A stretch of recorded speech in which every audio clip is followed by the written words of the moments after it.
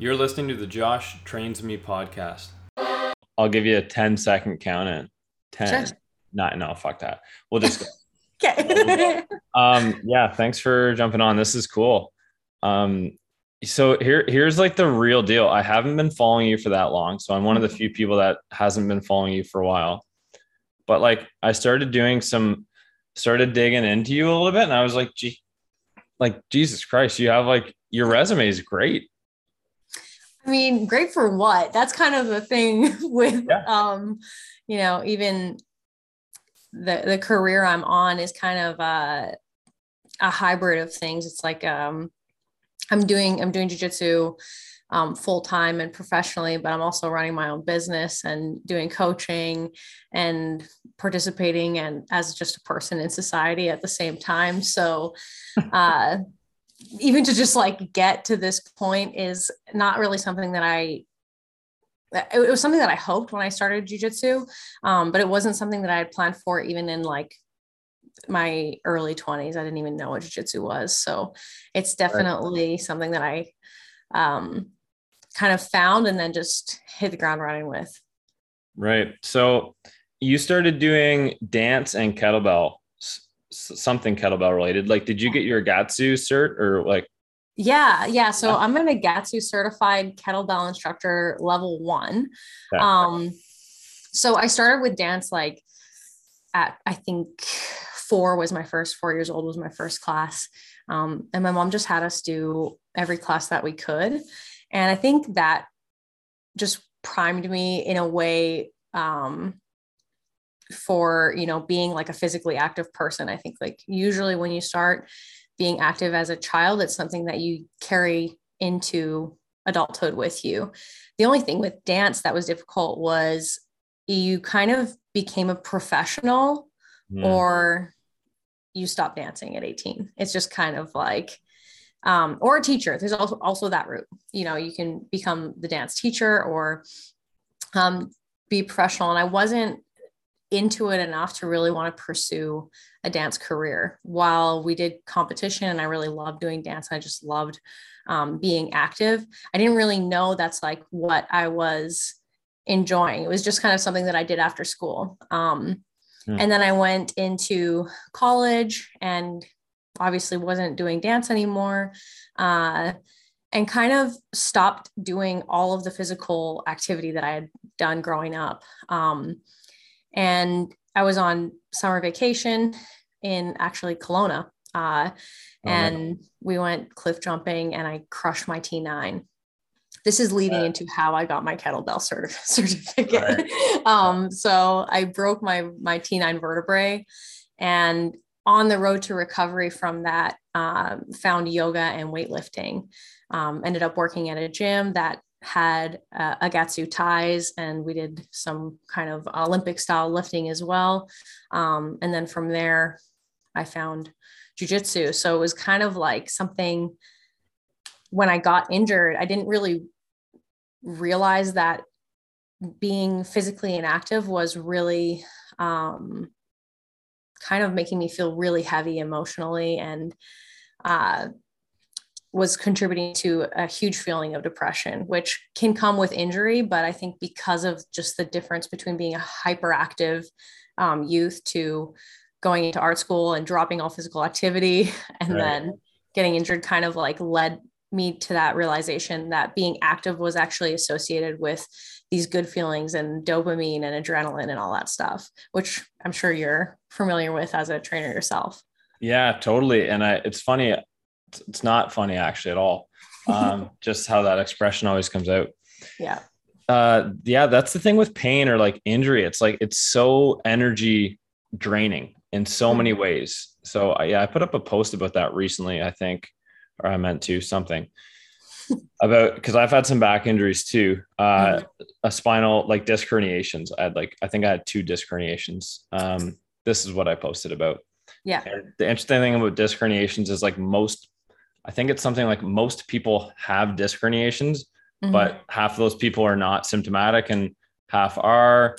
And I was definitely amongst the people that were symptomatic of fucking severe pain. Yeah. And yeah, I remember It's so interesting too, because like, you know, you jumped off a cliff and you hurt your fucking back, and you probably realize like right away something is super wrong, right? Yeah. It was like a bit, because like I think what happened was like I was so engaged with school that I didn't really realize that I wasn't being active. And then I went on this holiday. We were like, you know, outside the whole time. I was really enjoying myself. Everybody was jumping off the cliff. And when your friends jump off the cliff, you jump off the cliff, right? Like that's How the expression goes. that's how the expression goes. Yeah. And what's really hilarious about it, which is actually funny about it, is that the reason I got hurt is because I didn't commit to like a full blown running jump. I just kind of like stepped off the edge, which is just metaphorically and all the cliches perfect for the result. Yeah. And I think like the injury part of it was like, you kind of like when you get hurt, like I'm underneath the water and I have that like slow motion realization, like, oh, I think the guys wouldn't have done it this many times if it hurt this bad. And then I'm like, oh, I don't want to wreck the holiday. Meanwhile, I'm underwater, like fully underwater. Back is like, don't know if I'm paralyzed. I don't want to wreck the holiday. I don't want to be dramatic. I don't want to, what do they cry wolf, so right. But you surface and you can't take a breath, and the reality sets in. And then I think it wasn't for a few months. I knew I was like recovering because I was able to start standing and even walking, and that was just lucky for me to even be able to do. And I was like, why do I feel still so shitty? Like, I'm lucky to be alive. I'm lucky to be walking. I'm fucking lucky I'm not paralyzed, and I still hate everything like that. It should be like this moment where you're like, oh my God, I get a second life. Like, I'm like a fucking cat. Like, let's go. Here we go. And I was just kind of like at one of the lowest points that I had been at in my 20 years of existence. So it was just something that kind of hit me. I was like, oh, I'm not like using my body anymore. Like, I'm walking, but I'm not using my body anymore. So I started with yoga and kind of inched my way into weightlifting. And then I started feeling those things again where you're like, oh, my body's fucking useful. I guess I can do things with it. That's awesome. Capacity. Yeah. And it kind of helped with those feelings of depression and all that stuff that comes along with injury like that. Right. So here's my like intersegmentary intro for you, because I didn't do anything at all. Yeah. So you tell true or false. It's a true or false about you. You were ranked number 1 for women in BJJ in 2019 in Canada. So this was 2021 for the year. With a federation called the AJP. I was the number 1 ranked Canadian female brown belt, and brown and black is in the same division. So, and then I think I was 6 or 7 in Nogi that same year. And some other arbitrary number in 10 the year before that. I've been competing for a while with jiu-jitsu, and the ranking is like it's great when you see it, but it only takes one more competition for you to either be bumped up if you win or bumped down if you lose. So it's something that like I finally saw my name next to the number 1 when it was through the AJP Federation. And what's kind of funny about that is that I'm the number 1 because I'm the only one who competed in the AJP as a Canadian. So, so that's kind of, I think it's such an interesting career choice, because it's one of those things where, and I might be like very controversial and might strike some people the wrong way when I say this, but I think it's easier as a woman to be successful in jiu-jitsu than it is for men, just based on population. For example, like my division has 7 girls in it in the world that did worlds this year, and the men's of the same belt color and similar weight class, like men's version of the weight class had 57. So it's just statistically easier to be successful. I would say that's probably not controversial at that point. Like, it's not about so. sex. It's the numbers. It's just it's numbers. Yeah, it's math. Numbers. Now, like, it's not to say that the training, it's not harder to get there for women. I do believe it's hard to have adequate training partners, realistic training partners, not adequate. You can find adequate training partners anywhere. Realistic training partners.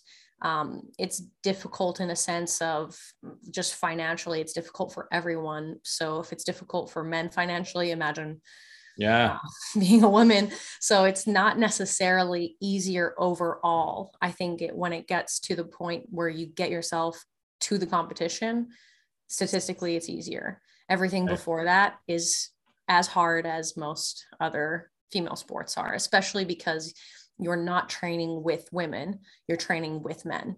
And that's just the way it is. Like, at least with female hockey or female basketball, you're training with women against women. But 99% of the time I am training with men, and they're usually most definitely stronger and outweigh me. Which would be a massive training advantage for you, wouldn't it? You think so, but the technique, like, it does make sense that, like, for example, in the weight room, like, if you're constantly deadlifting 200 pounds, it would be easier to deadlift 100 pounds. But the thing that jiu-jitsu has that I would call, like, weightlifting is kind of static. Like, the weights aren't against you. They're just there for you to, like, pick up and put down. Totally. And they're not like fighting you. Basically what happens is the measurements are all different. So if I'm not with someone who's similar to my size, pinning them is a different story than pinning someone who is similar to my size. Like, the length of the arm matters, the lengths of the legs matter. So while it does, like, prepare you for a larger opponent, that's really all it prepares you for, is that proponent or that opponent. Does that make sense? Yeah, it makes total. I wouldn't have thought that. Like, you know me, like, based on what I said, I'm not. You're inspiring me to want to get into Brazilian jiu-jitsu or some type of jiu-jitsu. Yeah. Which is great, right? That's fucking sweet.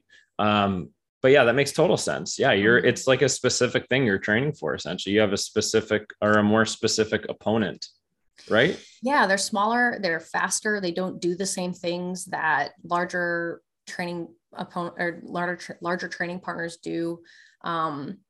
It does, in a way, feel like the weight is off, or like the chains are off, as in, like, I'm usually the tallest girl in my division. So it does feel like I have somewhat of an advantage in that sense. But there's also a disadvantage for just exposure to that type of training partner. And that is now your opponent. You're lucky if you can find someone, especially for women, you're lucky if you can find someone your weight and size to train with. And then it all comes down to skill level. Like, it's way different for me to be training with someone who has, seniority on me than someone who has been there for 3 weeks, a month, a year, or even 3 or 4 years. Yeah.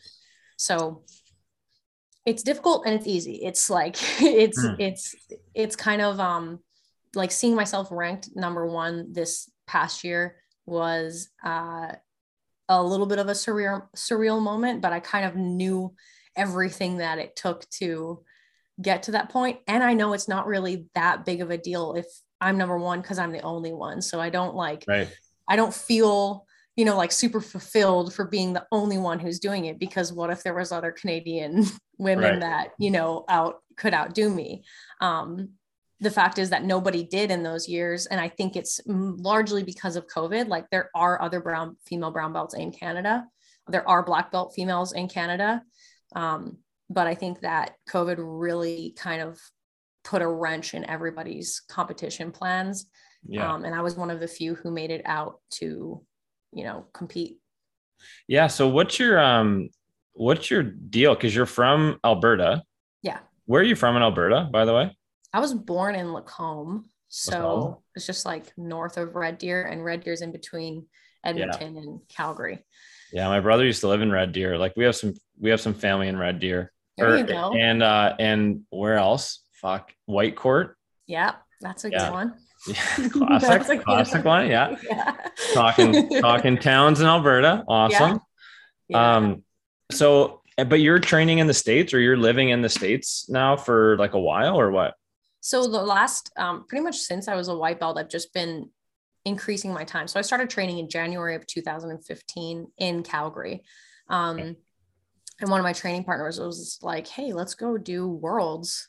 And I was like, can anybody do worlds? And at this point, like, it's novice worlds, which isn't the same thing as the world championships, but they hold it in the same week and you're just a day before everybody else. So it feels really great. Right. Oh, And I was like, okay, let's do it. So that year was 2 weeks. The next year was 4 weeks. The year after that was 6 months. And ever since then, I've been kind of going in and out and figuring out, like, when I get home, I just work my ass off and save a bunch of money. And then I go down and train. And I've trained, all over SoCal. The year before this, I was in Boston training. And then now I'm in Austin. Training with some of the, like, with the most accomplished jiu-jitsu dude on the face of jiu-jitsu, and his coach, which is kind of a still very surreal turn of events, but wow. it's where I'm at. Yeah. Good for you making it happen. Yeah. I mean, I think it's just something that, like, I had to have a lot of humility about, and a lot of, like, no fucks to what type of, like, accommodations I would be having in the United States. Like, the first time I came down for more than 2 weeks, I was, like, living in a teardrop trailer. And the year after that, it was still the same teardrop trailer. And the year after that, I leveled up to a van. So it was like, yeah, it was definitely, I just did what it took to be exposed to really high level training rooms. And also the competitions are down here. There's just nothing that can compare to the United States, other than Brazil, who they have a competition every single weekend, but Wow. It's just not, the level is just not the same. It's pretty incredible to be able to kind of, like, look back and just see how making those, like, choices really kind of built my ability to stack those experiences and get to where I'm at now. Right. And I still don't know why you chose, like, jiu-jitsu, or how you got into that. Cause there's, like, someone like me, I did, like, a little bit of boxing and a little bit of Muay Thai on top of just, like, classic gym stuff. Mm-hmm. So jiu-jitsu was never even exposed to us. I never had any friends that were really doing it. And now I'm, like, classic watching UFC. Yeah. Like, I'm not the guy in, like, the tap out shirt screaming at people on the street, but I'm watching it. You're, like, sitting beside him. Yeah. Oh yeah. That's my buddy. He's here too. Yeah. Yeah. No, I think I didn't know shit about jiu-jitsu. Like, I was, like I said, I mean, it was still 2 years after my initial accident, or a year and a half after that accident, that I even heard the word jiu-jitsu for the first time. And I was just like, okay, cool, martial arts. Woo. Yeah, nice. Like, I bet that's cool. I mean, I'm from, like, Lacombe, Alberta. There was a karate, there's a karate guy in our town who, like, my cousin went to his classes at the school, elementary school gym. And it was literal, like, I mean, I'm not saying karate in it of itself is bullshit, but yeah, it was, my exposure to martial arts was extremely limited. And I did not believe that they were effective. Most of the, like, I want to say propaganda of martial arts is just, like, you just, like, go to the dojo, you follow your master, and then you can do the 5-finger death punch. Right. And that's that. But after the accident, I kind of took, I put art on the back burner, which I was in school for art at the time. Visual arts, I'm really, if you look at all my career choices, I'm really into paying the bills. So I'm obviously, and by paying the bills, I mean just my student loan debt. Like, that's all I want to do. Yeah. I thought you studied psychology. Yeah. So that's where I took a turn. So gotcha. I couldn't do the visual arts anymore. It required, like, actual physical, like, I was doing sculpture and ceramics and paintings. Nice. And it was just not something that I felt good doing. So I made the switch into psychology and I minored in philosophy. Right. I did that for 2 years. I found the nerdiest girl in the auditorium to study with. I singled her out and I was like, this is my study partner. She's going to make me a smarter person. Here we go. Like, smart. Let's study. Yeah. And she was so nerdy that and this is in Red Deer now, because I transferred to the, I'm in RDC. I'm in the most prestigious college between, I guess like Olds is actually, it can contend. So, I study with her, and she's in our second year, she starts training jujitsu. And she's like, this is such a cool martial art I'm doing in Red Deer. And like, you should listen to this guy, Joe Rogan. He's like, but at the time I was into mushrooms and like doing, I was in psychology. I was doing the psychology student things, and she's like, he has this guy on, I think it was Duncan Trussell, who was talking about mushrooms, and I was listening to it for that. And I heard him talk about it a couple times. I knew he was like a black belt, and he kind of appeared to be more like legitimate than the Fear Factor Joe Rogan that I had previously, known. Just fucking yelling at people about scorpions. Yeah. Yeah. Like I just had no other reference point for like who he was or what he was doing. And then I started listening to the podcast more. She kept recommending like certain episodes, and then she's like, I'm super into it. Like, come watch a class. And I was like, okay, I'll come watch the class. Okay, fine. And it's a white belt class. Like there's nothing zazzy about a white belt class. They're doing like forward rolls and hip escapes, and it's a bunch of adults who are literally uncoordinated. They don't know their ass from their elbow, rolling around on a mat, and it didn't impress me. I was just kind of like, actually, I'm into this elite kettlebell thing. I'm like super fit. I'm like the most physically fit I've been in my life, and all I see is like a bunch of my friends' dads that now want to be fit on the mat, training. And somersaults, hurting their back. Somersaults, looking like little drunk pandas in their white geese. Awesome. So I was just kind of like, nah, not cool. And then she learned what a Kimura was, and she's like, okay. So we're studying, and she's like, lay down on the floor, and I lay down, and she like bends my arm behind my fucking back, and I'm like, okay, like I see that there's pain involved. Like this is intriguing. Like now I'm kind of like, okay, I'll try it.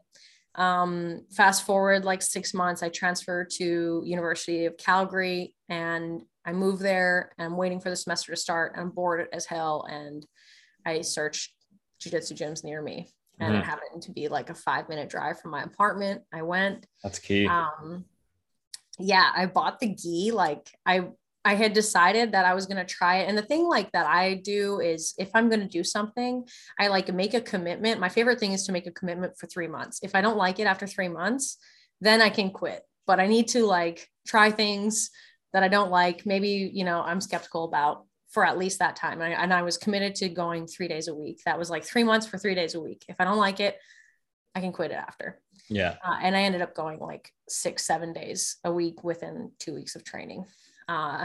And it just snowballed from there. It was just, it's just been like, the only time I've ever had off was when the world was shut down. So that was now, this is 2015. This is 2022 now. Yeah. So just a ton of saturated training. Yeah. I've never been committed to something. The thing is, I'm kind of the type of person, especially artistically, I can like try my hand at things. I don't want to sound like pretentious, but I'm just generally kind of good at artistic things. Like I'm just kind of like, I always like drawing, always like painting, like singing, can play an instrument.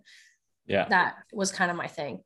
But I never committed to any of it to see progress as skill development.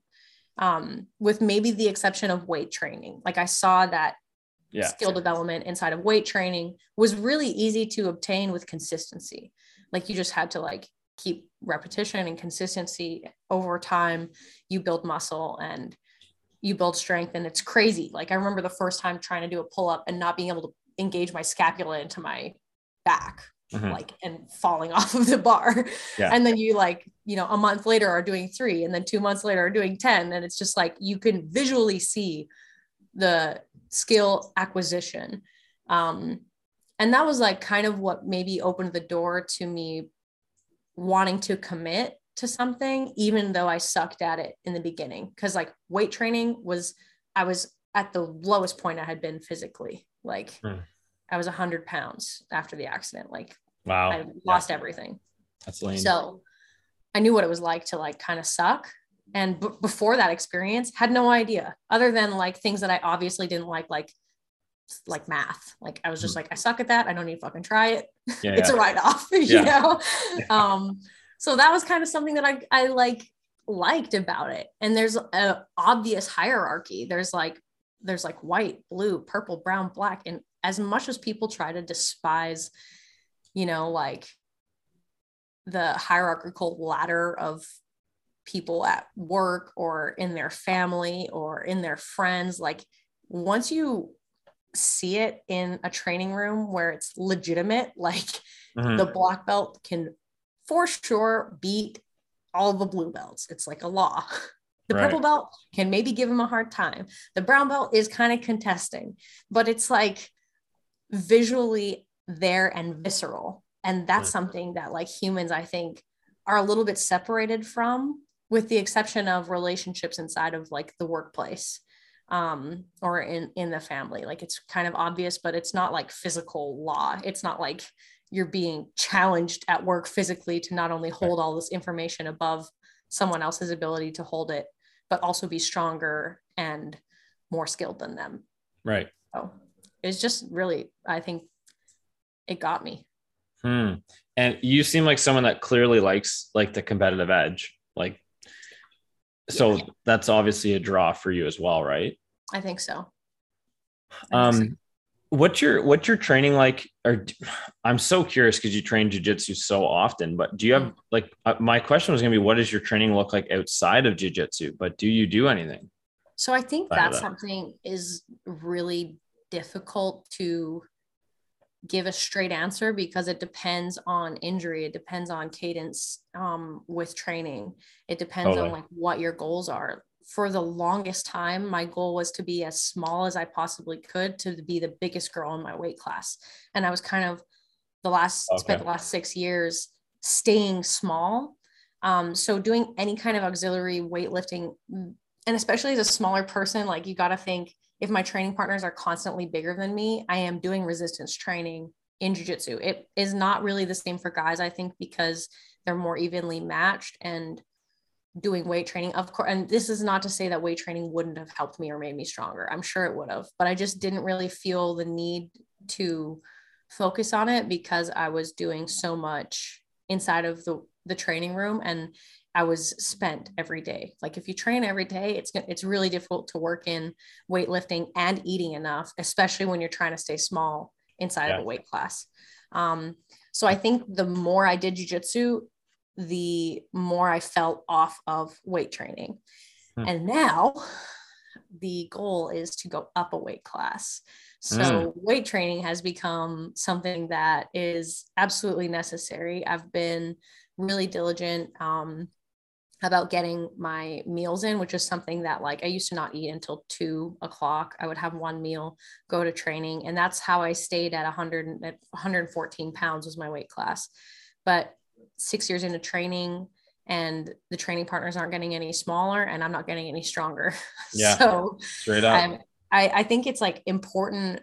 And this is something as like a female, and to women who are potentially going to be listening to this, like, be as strong as you possibly can. Don't be scared of going up into the next weight class, because like it makes a difference in the training room when you actually have like layers of muscle in between you and your training partner. I think it decreases your chances of injury. It prolongs your actual ability to train. And I think suppressing your weight, especially as an adult female, is something that is really detrimental to your reproductive system and your endocrine system, which is something I'm now paying dividends for. And I'm not to say that I I regret it because that's just what I knew at that point. And that's kind of the information that was also available. And the idea about weight class in general in the community of jiu-jitsu. It's really common for people to be cutting tons of weight, even though we do same day weigh-ins, which is crazy. Yeah. I mean, like, I think my biggest weight cut was after the pandemic. I got up to 137 pounds, which was the heaviest I'd ever been, even with weightlifting. I remember, like, at the peak of my weightlifting, I was 132, and I was like super proud of that. Like, that took a lot of work. I remember how much work it took and how much food it took to get to that weight for me. And the Pan American Championship was coming up. I just got my brown belt, and I wanted to do light feather again because that's the weight class I'd always done. And I didn't want to be, like, I think being a little baby or bitching out of doing the weight cut. That was like my mindset. And I did what is that? 114 was the weight class. So whoa, in a month. That's big. Yeah. So it was insane. My performance sucked. I felt like shit. And that wasn't even the time where I was like, okay, that's the last time. I did it again because I had like lost the weight, and then I wasn't putting it back on. And for another year after that, I suppressed my weight and continued suppressing my weight. And it's just got to a point where my period was messed up. I was getting injured so often, and I wasn't feeling strong anymore. Like, I'm getting older. Like, I'm literally feeling the repercussions of being malnourished at this point. Yeah, that's a really good point to mention. Like, and I can say from my standpoint, I don't coach people on weight cuts for anything like what you do. And I also don't train people in like physique or any type of bodybuilding where they need to do major cuts. But what I can say is, man, I don't know a woman that hasn't had a major issue with those like extreme cuts for shows, or from what you're saying in your line. And then like years later, still trying to fucking balance it all out. Like, yeah, I wonder how, I don't know how important it must be for a woman to, to go through that competition and to like realize that a lot of women are struggling with that, like post competition, or like, and I can't imagine, right, being a man, it's not the same. Yeah, I think it's just, it's jiu-jitsu community is just such a young thing right now. Women in the sport in general, the numbers have doubled in the time that I have been participating, and I'm sure will double again. And I think it's becoming more common that women compete at the weight that they naturally are at. Right. And I think it was also like a big myth that weight cutting would give you an edge because you'd be like the biggest guy in your weight class or the biggest girl in your, like, that's the point of it, I think, is to be bigger than other people in your weight class, to top out that weight class. Yeah, right? It makes more sense in a day before weigh-in where you can do a water cut, which is typical of MMA. And I think people are so influenced in the jiu-jitsu community and just in what information is even available for combat sports. We're influenced by wrestling and by MMA, and both of those involve extreme weight cuts. So it's not really part of the culture yet where we just compete at the weight that we train at. We're kind of like taking on other sports ideology about how to, what weight class placement is. And I think women just don't even have enough information or data on what's good for them or what other women do, because what happens is you get kind of intimidated by the idea that someone else, like, for example, the competition I'm doing this year, ADCC, is like it's the most prestigious competition in jiu-jitsu, period. Sweet. When's that? It is, the trials are April 2nd, and then the actual championship is September. So you have to qualify in the trials, and then you get invited to the championship. But for men, there's 5 weight classes. And for women, there's 2, and it's either 60, under 60 or over 60. So I think what women get scared of, and just using ADCC as an example, is that someone who naturally weighs 70 kilos is going to do a 10 kilo cut to be in our negative 60, division. Right. And then you're fighting a girl that is actually, 20, 30. I'm already, on the really light end of 60 kg. I'm like 53.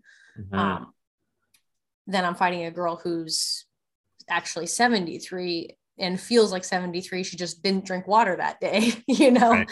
So I think the reason why people cut down is because they're scared of that person who's doing bigger cuts to get into their weight class. So this is something I think that is changing. Like, I think more women are coming out and just saying, like, look, and by more women, I mean like more championship level female. Gotcha. Going up a weight class because they see the benefit of weight training and don't want to shrink their body anymore. It's, right.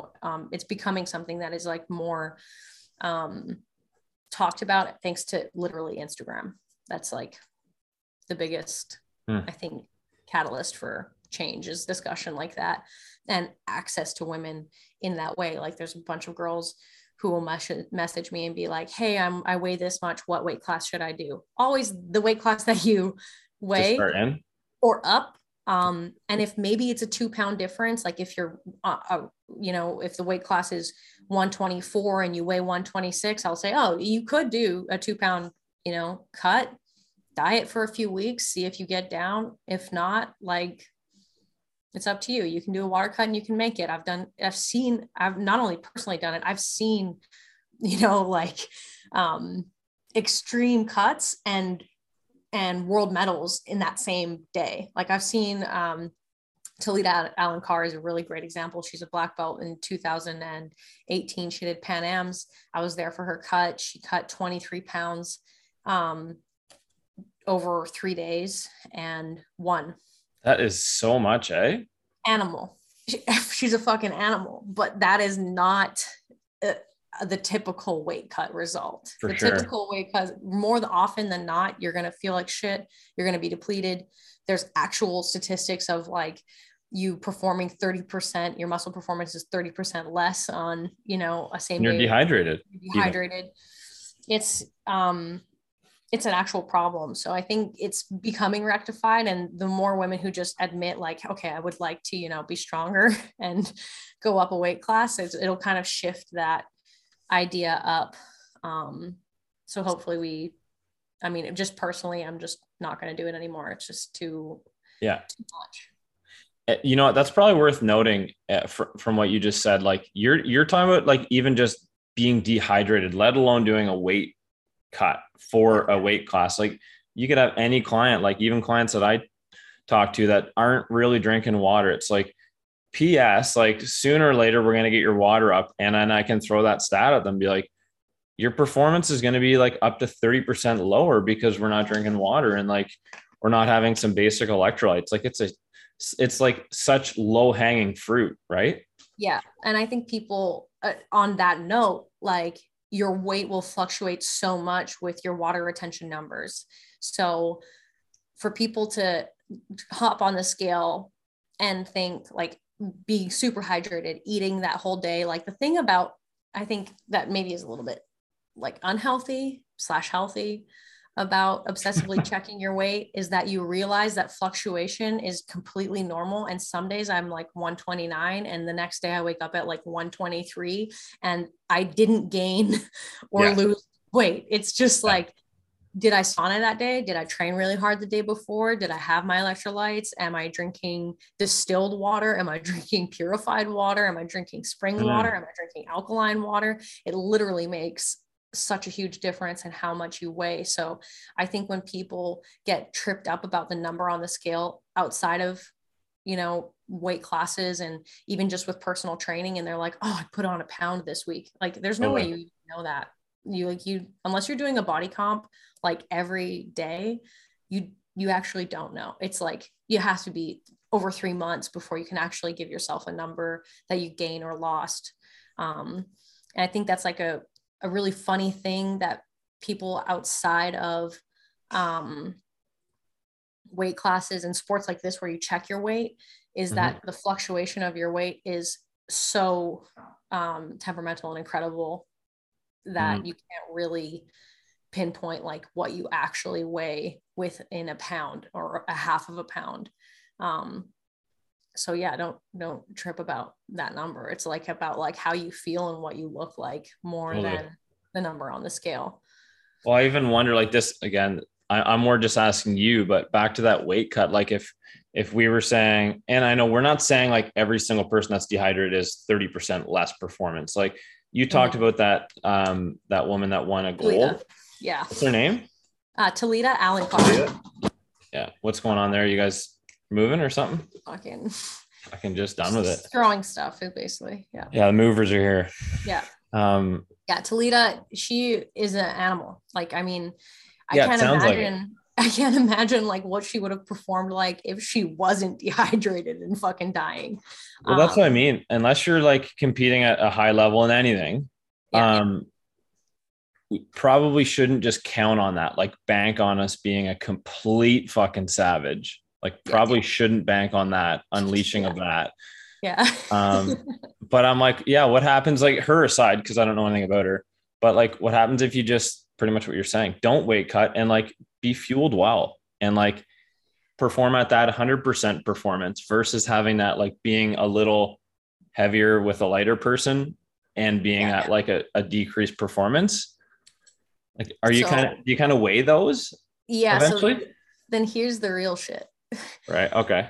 The thing is that if you go into a competition feeling good and with no excuse to not win physically, then you're fucked. Like, then you're like, if you lose, it's because and every time you lose, it's because you lost technically anyway. But the thing that people do is they're like, oh, I had an extreme weight cut. I was feeling like shit. That's why I got, submitted in 12 seconds. Right. Kind of like this, like a fallback. And I think that's another reason why I would do it, is because like, if I failed, it's because I had so many things to take care of. And one of them fell through, and that's why the rest of it tumbled.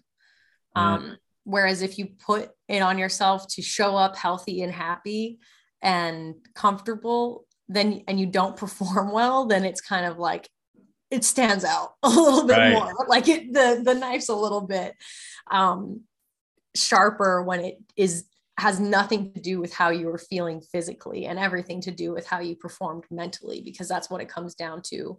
In jiu-jitsu, it's especially because you're competing at your weight class, whatever that is, and your belt level, experience or not, it comes down to who is the better performer that day. We both know enough about jiu-jitsu at brown belt and black belt that it is like a coin toss of who's going to outperform the other. You only have 10 minutes. So I think it's just something where people feel a little bit more comfortable having more excuses as to why they lost. Makes total sense. Yeah, it's like a fallback, I think it's really interesting.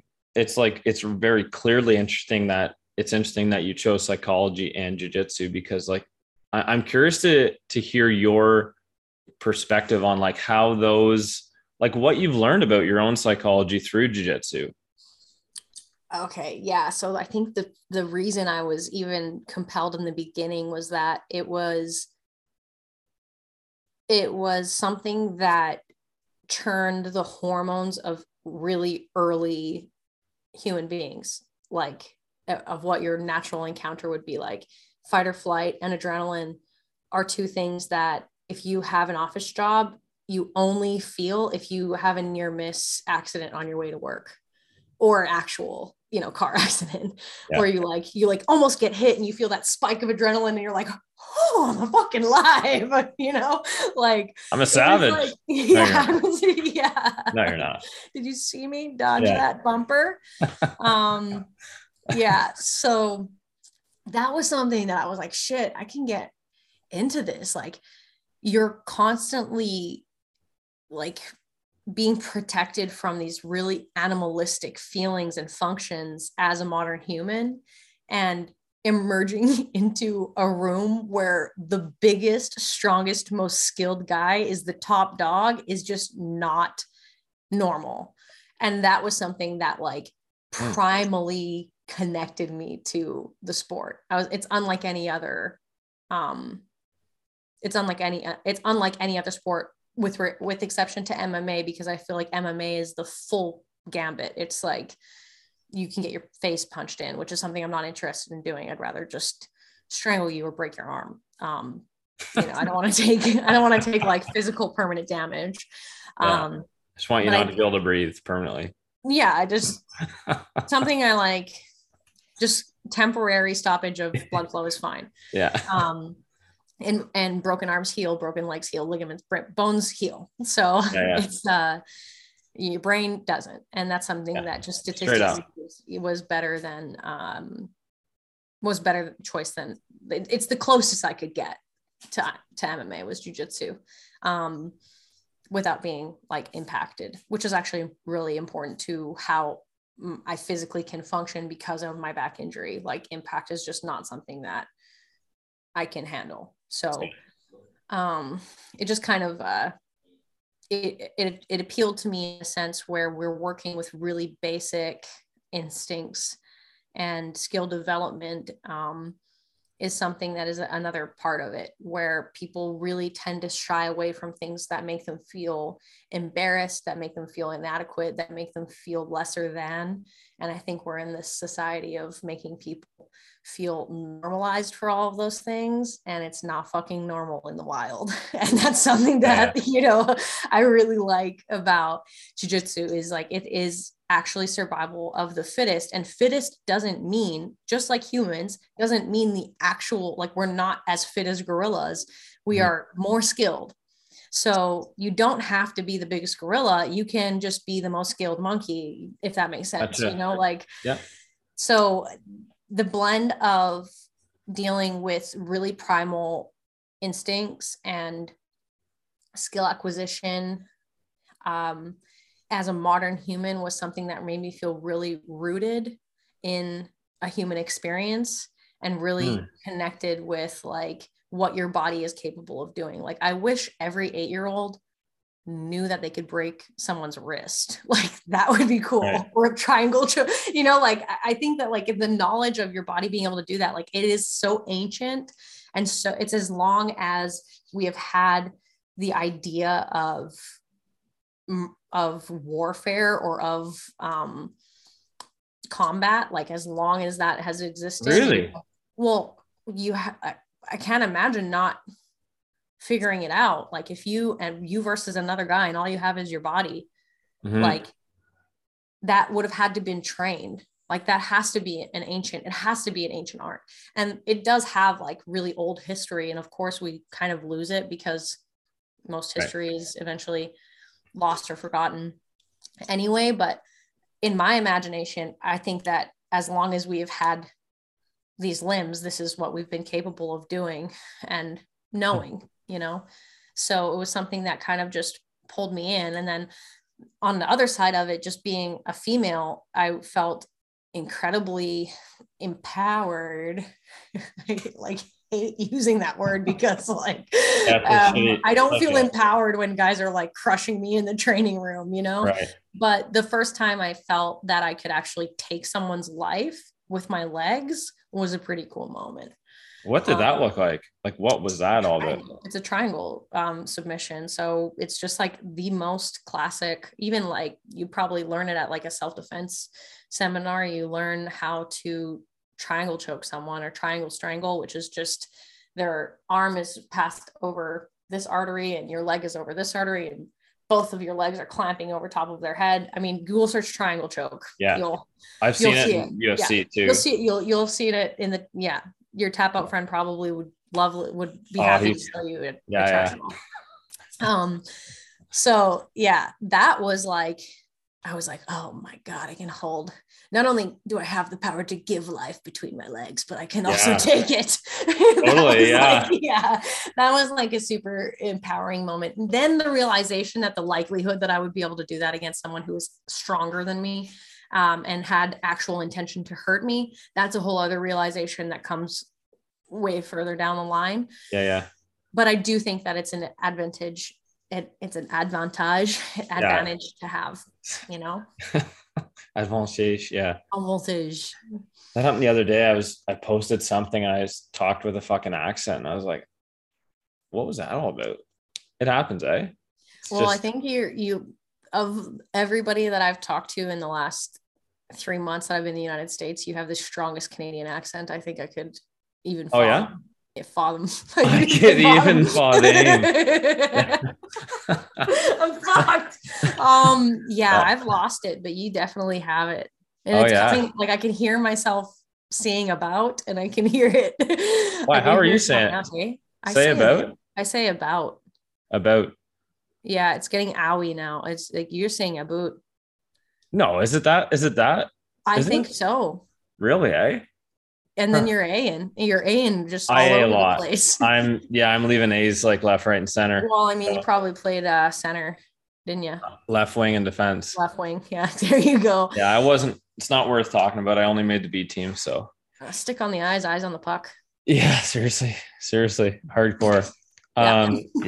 Wasn't a very good athlete my whole life, so I had to work super hard. I want to ask you about this. So in jiu-jitsu, you're talking about triangle chokes, like you can get choked the fuck out. How do you like, other than like, the technical side of like, training to do that, is there any type of training that goes into how to calm your mind when you're getting choked, or like when you're in those like really high pressure situations? I'm so curious about that. Is it breath work? It's 100% mindfulness. Fucking right. 100% mindfulness, 100% like, I think being like self-aware enough to realize when you are breathing through your mouth and not through your nose. Even like imagining that as like a strangle is being set, as a strangle is being set, taking a preemptive like breath, inhale to give yourself a little bit more time in case that room is getting dark. And the best thing about like a strangle is that one of my top favorite things about getting strangled. Yeah. The best thing about it is that if you can basically like hold on long enough or resist long enough, most people will give up because they think like it's not working. Because you can't tell if someone's being strangled. Like you can't tell if they're giving up unless they're limp, right? So if you if you learn how to control your breath, you can hold your breath for a while and give yourself some time and some space, like the person might give up. And that's like a really, they also might not, and you can end up passing out or having to tap, but it's adventure time. We'll see where we can go. Full sense, see what happens. But yeah, I think that was one of the first lessons I ever realized in jiu-jitsu was when you're like super focused on learning something or doing something and you hold your breath, if you do that and you try to like fight someone, you're going to pass out yourself. Like, it's like you're strangling yourself. 100%, like, so I think that is like one of the first things I tell white belts, or that I'll tell someone who's just starting, who I'm training with, like, don't forget to breathe. It's like a really important part of this practice. And as it is in weightlifting, I mean, like the pace of breath and even like when to inhale and when to exhale can make a huge difference in your load carrying ability, right? 100%. That's really cool to hear the application of that. Do you follow Brian McKenzie? No. Mm-mm. He's really big he was like huge into the CrossFit endurance community. I have a book back there somewhere. I can read a bit. I took a course from him. Long story short, so he's really involved with high level athletes, and now he does a ton of shit with this, what is it called? Heart and Health Foundation, something like that. I'm kind of butchering it, but it's all about breath work.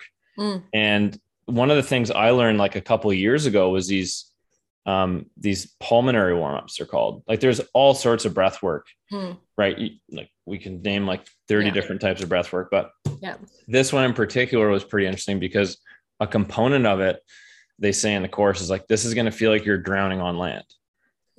So like, I just thought of you and I'm like, you're talking about breath work. You're talking about like literally out of air and like your life is being threatened and how to control that feeling. Yeah. I think it's just all of those things. Cause like when you're first starting, you're not familiar enough with the adrenaline of being in a combat situation with someone that all of these things are going on. Plus you have to manage your breath, which is what you learn eventually is the most important part of being able to deal with high pressure situations. And that's like, we can, like you said, we can name 30 different techniques, but I think it's clear when like Navy SEALs are trained to in high pressure situations do box breathing.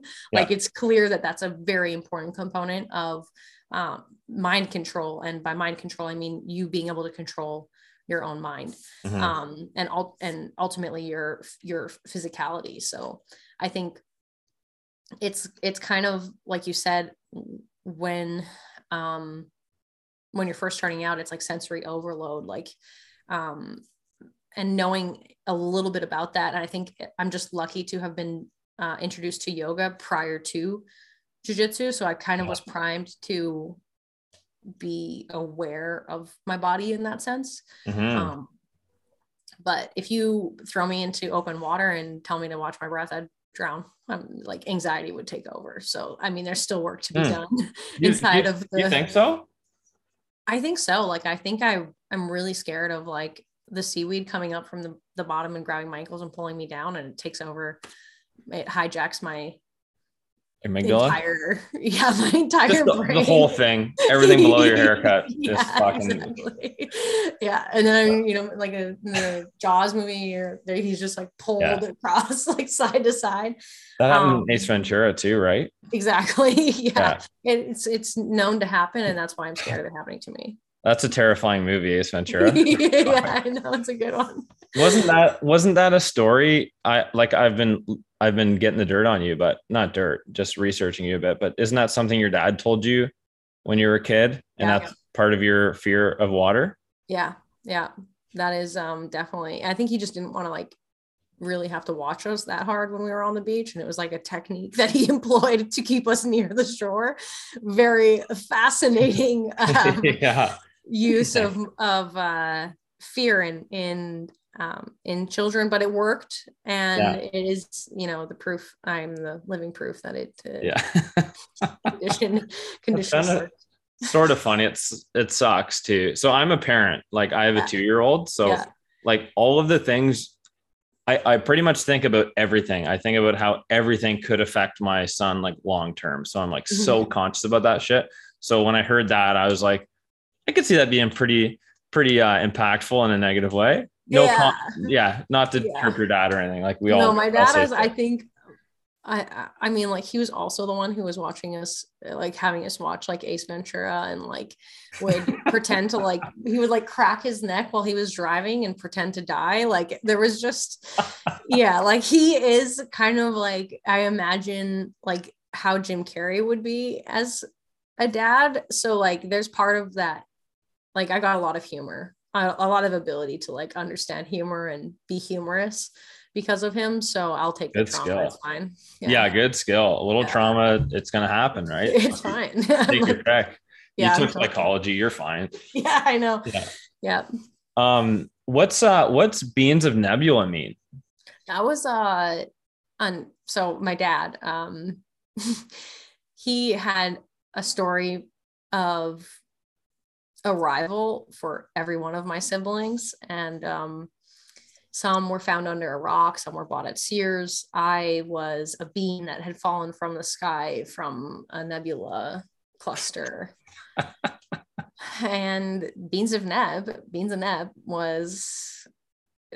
has been like my name or handle. As soon as you could make handles, like my AOL account, my MSN account. Yeah, straight up. Yeah. Like that old stuff. I might be aging myself with this. Were you on MySpace? No, I never really, I think I was too young for MySpace. I like had just missed the MySpace, but I did have Nexopia, which I don't know is only, it might only be local to, I asked people like, do you remember Nexopia? And they don't, but every kid in my town had a Nexopia. So it was before Facebook, but yeah, as soon as you can make handles, I was Beans and Nebbin, all the handles. And that's just been, I've tried to be more professional. Like I've literally tried to change my Instagram name to Rebecca Jiu-Jitsu or Rebecca BJJ or Rebecca Does Jits. I've tried it. And my audience is very tied to my dad given name. Beans. It's like, it's at least a good story. Like I got to give props to your dad because it's pretty creative and it really stands out. I was like, what the fuck does this mean? I'm like, I have no idea. Like, I know. No idea. I know. It's just the only thing that I kind of, I didn't like foresee my Instagram becoming like a tool for me. I just kind of had always just documented. My mom's a photographer. She did, do you know Creative Memories? It's a Canadian scrapbooking company. I've had Creative Memories. If that's what you're okay. Yeah. No. So she has like, you know how moms make scrapbooks with pictures and journal? That is the original Instagram. Okay. That is the prehistoric Instagram. My mom had been doing that my whole life. So when Instagram came up and it was like a picture with a journal, like caption, I was like, shit, this is scrapbooking, but for me. And I just like kind of really adhered to that style of storytelling. I have been much less active in the last 6 months than ever before because I'm just kind of sick of telling people what I'm doing. Yeah. And I'm also at like, I feel like the beginning of like a new beginning. Like I'm on a new team and I'm in a new city, in a new apartment. And I kind of like need to kind of get my footing before telling the world that what I'm doing and whatever, taking time off. I don't even know. I'm kind of like unaware of how to get back into it. Like it's like a past version of myself was just so willing to like share all this information. And then after I stopped sharing for a little while, I was kind of like, why the fuck am I telling people stuff? Like, yeah, shit that doesn't really matter. Like, yeah, and that's the stuff that entertains them. No, that's the stuff that entertains people. But I think like Instagram's just such an incredible tool. So I thought I would start with, I just literally had the thought, like, I should just be on more podcasts. And I think you messaged me and I was just kind of like, I'm perfect. Well, there's one. We're sharing again. Here we go. Great. Yeah. I guess it's that easy, eh? Yeah, I can actually totally relate from that. I don't have a lot of followers, but I did take like, I think 6 months off. I moved from Ontario, like, that's where I'm from. Mm-hmm. I moved from there like 6 months ago and now I'm in BC. Yeah. Victoria. Yeah. And it's nice. It's like, it's great. Place to live in Canada. Yeah, like it's my favorite place so far. I lived in Banff too. That was like, it's pretty remarkable. Pretty cool. Yeah. It's pretty not bad. It's pretty not bad. You just have to be like super into snowboarding and Australians. Or French people. Or French people. Sure. Yeah. Yeah, it depends on the season. There's like a day. So seriously, you've been to Banff, like yeah, I've been. Right. Yeah, I've heard of it. So I lived there for about a year, not a long time, but long enough to know that like I remember going into the winter being like, yeah, everything's fine, doing my shit. And then like one day, like, is it which season? I guess the Aussies would come in the winter. Yeah. Mm-hmm. I think like one day, all of a sudden there was like thousands of more fucking Australian people. And I was like, what the, like I'm new here too, but like, what is going on here?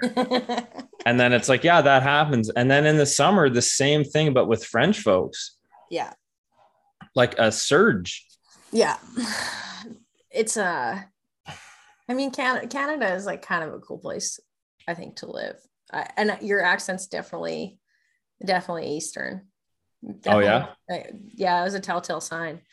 But I think Victoria is pretty sweet. So and to the follower comment, even I think the smaller that your group is, the smaller your audience is, the harder it is, honestly.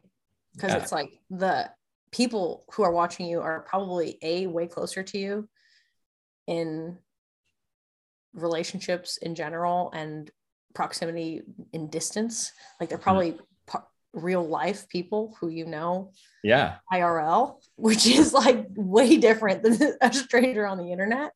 But my account was really small when I started doing, Instagram, started sharing stuff, and it just kind of like grows like this little beast for some reason. You just keep feeding it with menial, like sometimes helpful things, but most of the time people just want to, this is something I was talking to a friend about, they just want to like know, love, and trust you and or hate you. So if you can play either of those cards, I think I can play both, to be honest. Yeah, I mean, it's gonna happen. Love happens with hate. Yeah. Our greatest sources of love are our greatest sources of pain. What do you think of that? There we go. That's some psychology. It's not my it's just something I thought of. No, just off the top. Just I don't know. Did that make any sense? I blacked out for a minute. Yeah. Did you train with George St. Pierre? Yeah, he comes to the gym. Yeah. Just that's it. Yeah, not a big deal. Not a big deal. Jake Shields was there today. Rory McDonald was there today. It's a pretty stacked room. So of course, training with me is just not useful for them, but we're on the same mat. Do you train with them though? Like they train with you or not really? It's a pro training session. So for me to train with GSP would be like silly. Like they're there to fuck shit up. Like unless I want to put myself in front of a semi truck, like I'll train with the smaller guys, like fair enough. It's better for me, but that's the room. It's pretty intense. And like to be kind of like, it's hard. Imagine jiu-jitsu as like a company, and this company has like the, extremely prestigious of that industry there, and you're just kind of like working alongside them, like shit. I guess I'm here, but like eventually it'll make sense for me to be standing next to this guy, hopefully, if I achieve what I want to achieve. But if it doesn't, then this is a pretty cool experience.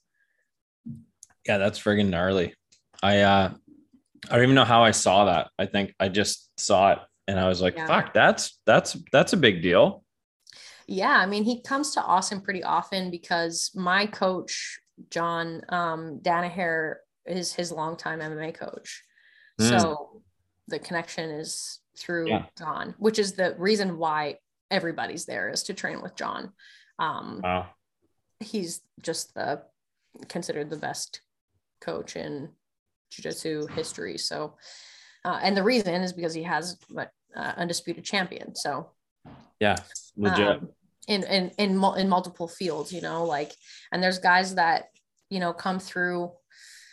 Tim Kennedy was there the day before. Like, it's just kind of like, there's just so many goats should run a farm, but or like put some bells. Like, I wonder if George would let you put a bell around his neck. I don't know. It would be really noisy in that room. Choke, George. Yeah. I don't know. George, John, like all the guys that are there, but it's kind of, it's such it's a mind fuck, because that when you watch these guys and do their routine, that is the catalyst of their success, is their routine. So to be doing my routine next to them and with my training partners who are also coming up, it's kind of gives you this idea of consistency, routine, and redundancy is not always, boring and bad. 100%. That's such a good thing to say, especially from you. That's like someone that's doing good things at a high level. Yeah, it's sometimes it's the shit that we're doing repetitively. Well, actually, it's always the shit we're doing repetitively. Yeah, and I think it can be because I'm like essentially at the beginning of my career, where these guys are kind of, even George, he's retired, and being kind of working alongside them is it's difficult to not kind of think like, oh, I'm so far behind, like he's here and I'm here, but I'm so much further. I'm 15, 20, 25 years behind Right. where he's at. And I think just because it's women's jiu-jitsu, I just don't think it'll ever really even be comparable success wise or financially. Like hopefully that'd be fucking sweet, but that's not really like not really like what I'm expecting. Yeah. So it does. I think that's a part of my reluctancy to share right now is just that it's like it feels like I'm starting over again 6 years in and 7 years on my 7th year, you know. And for most people, going from brown belt to black belt is like almost like a feeling of completion. Whereas especially just being at the place I'm at with the expectations that there are, and I don't even want to say expectations, like they could give a fuck if I actually become successful or not. Like that's completely up to my personal expectations. But to rise to the level, to the occasion is going to take 3 times the amount of effort that it's taken to even get me to this point. And realizing that is like, I should totally just like kind of quit, like marry a farmer and fuck off for the rest of my life. You seem to be drawn to the farm life. I grew up farming, you know. I had my opportunities, and I'm sure if I went home and I said, "Hey, Connor Prince, yeah, I'm ready to be a potato farmer's wife," he'd say, "Okay, let's go." Is he a guy that like lives in your community? Who's Connor? Oh, hey, yeah. Connor. Connor, how are you? If I give you the heads up. Yeah, seriously. He's a potato farmer. Yeah. They're not that you'll be interested at all in this, but there's a potato farm for sale in Nova Scotia right now. Well, they make a lot of money. I'll say that. I could be living pretty right now. Would you? Oh yeah. I don't think they're sweet potatoes. I think they're russets, but it's still either way when fried. Yeah, so, that's true. Yeah, so that's the important factor. But that's fair. Yeah, point. I think that's something that it's so extreme right now. Like that sensation of like exactly fight or flight is exactly what it is. It's either fly away, be the goose that goes north in the summer, or stay put and fucking suck it up and keep doing what, you know, I've been putting myself on the path to do, which I think is something that's really common in probably most people's careers who are trying to achieve a high level of success in what their framework is for that. It's either like all or nothing. So it's just got to be all for now. Is that your mindset? Like you're leaning towards all? Yeah. I mean, if I was to go for if I was to do the flight thing, like it would be so easy. I could literally book a flight and pack my suitcase and be married within 3 months and set. Like to the potato farmer? To the potato farmer, to like literally anybody in Alberta, like like I think it's fine. Like I think it would be easy. I could even open the dojo and like you know, like I could even do kind of what I wanted to do, like what I want to eventually do. I would just be doing essentially like a watered down version of what I could potentially do, which is what stops me from doing it, is I don't want to sell myself short. And if I sell myself short, then I sell the experience short in the long run. You know, like when I do open my own academy, I want to be able to give as much as I possibly can and have the highest level of education that I possibly can. It's kind of like, I'm just kind of like the extreme. I'm an extreme person. I either jump off the cliff or I don't. Yeah, and I heard you jumped off. So I heard I jumped off. Yeah. No, that makes tons of sense. I know a lot of, I know some people like you for sure. Yeah, more people not, but that's why you're at that level and you're not just like, doing super regular shit. Yeah, it just seems regular because everybody around me is doing it. So I think that's what brings it back down to the mundane. So you can't like, I personally can't feel like I'm doing like superstar stuff because there's just literal superstars around me and I'm like just nobody at this point. So it's like it's perfectly humbling. But I think it's a great place to to be. Yeah, it's sweet. Anything. I really enjoyed our conversation. That was sweet. Yeah, that was good. awesome. Thank Yeah. you for having me on. That was good to talk about the jits. Talk about life. Talk about the life, you know.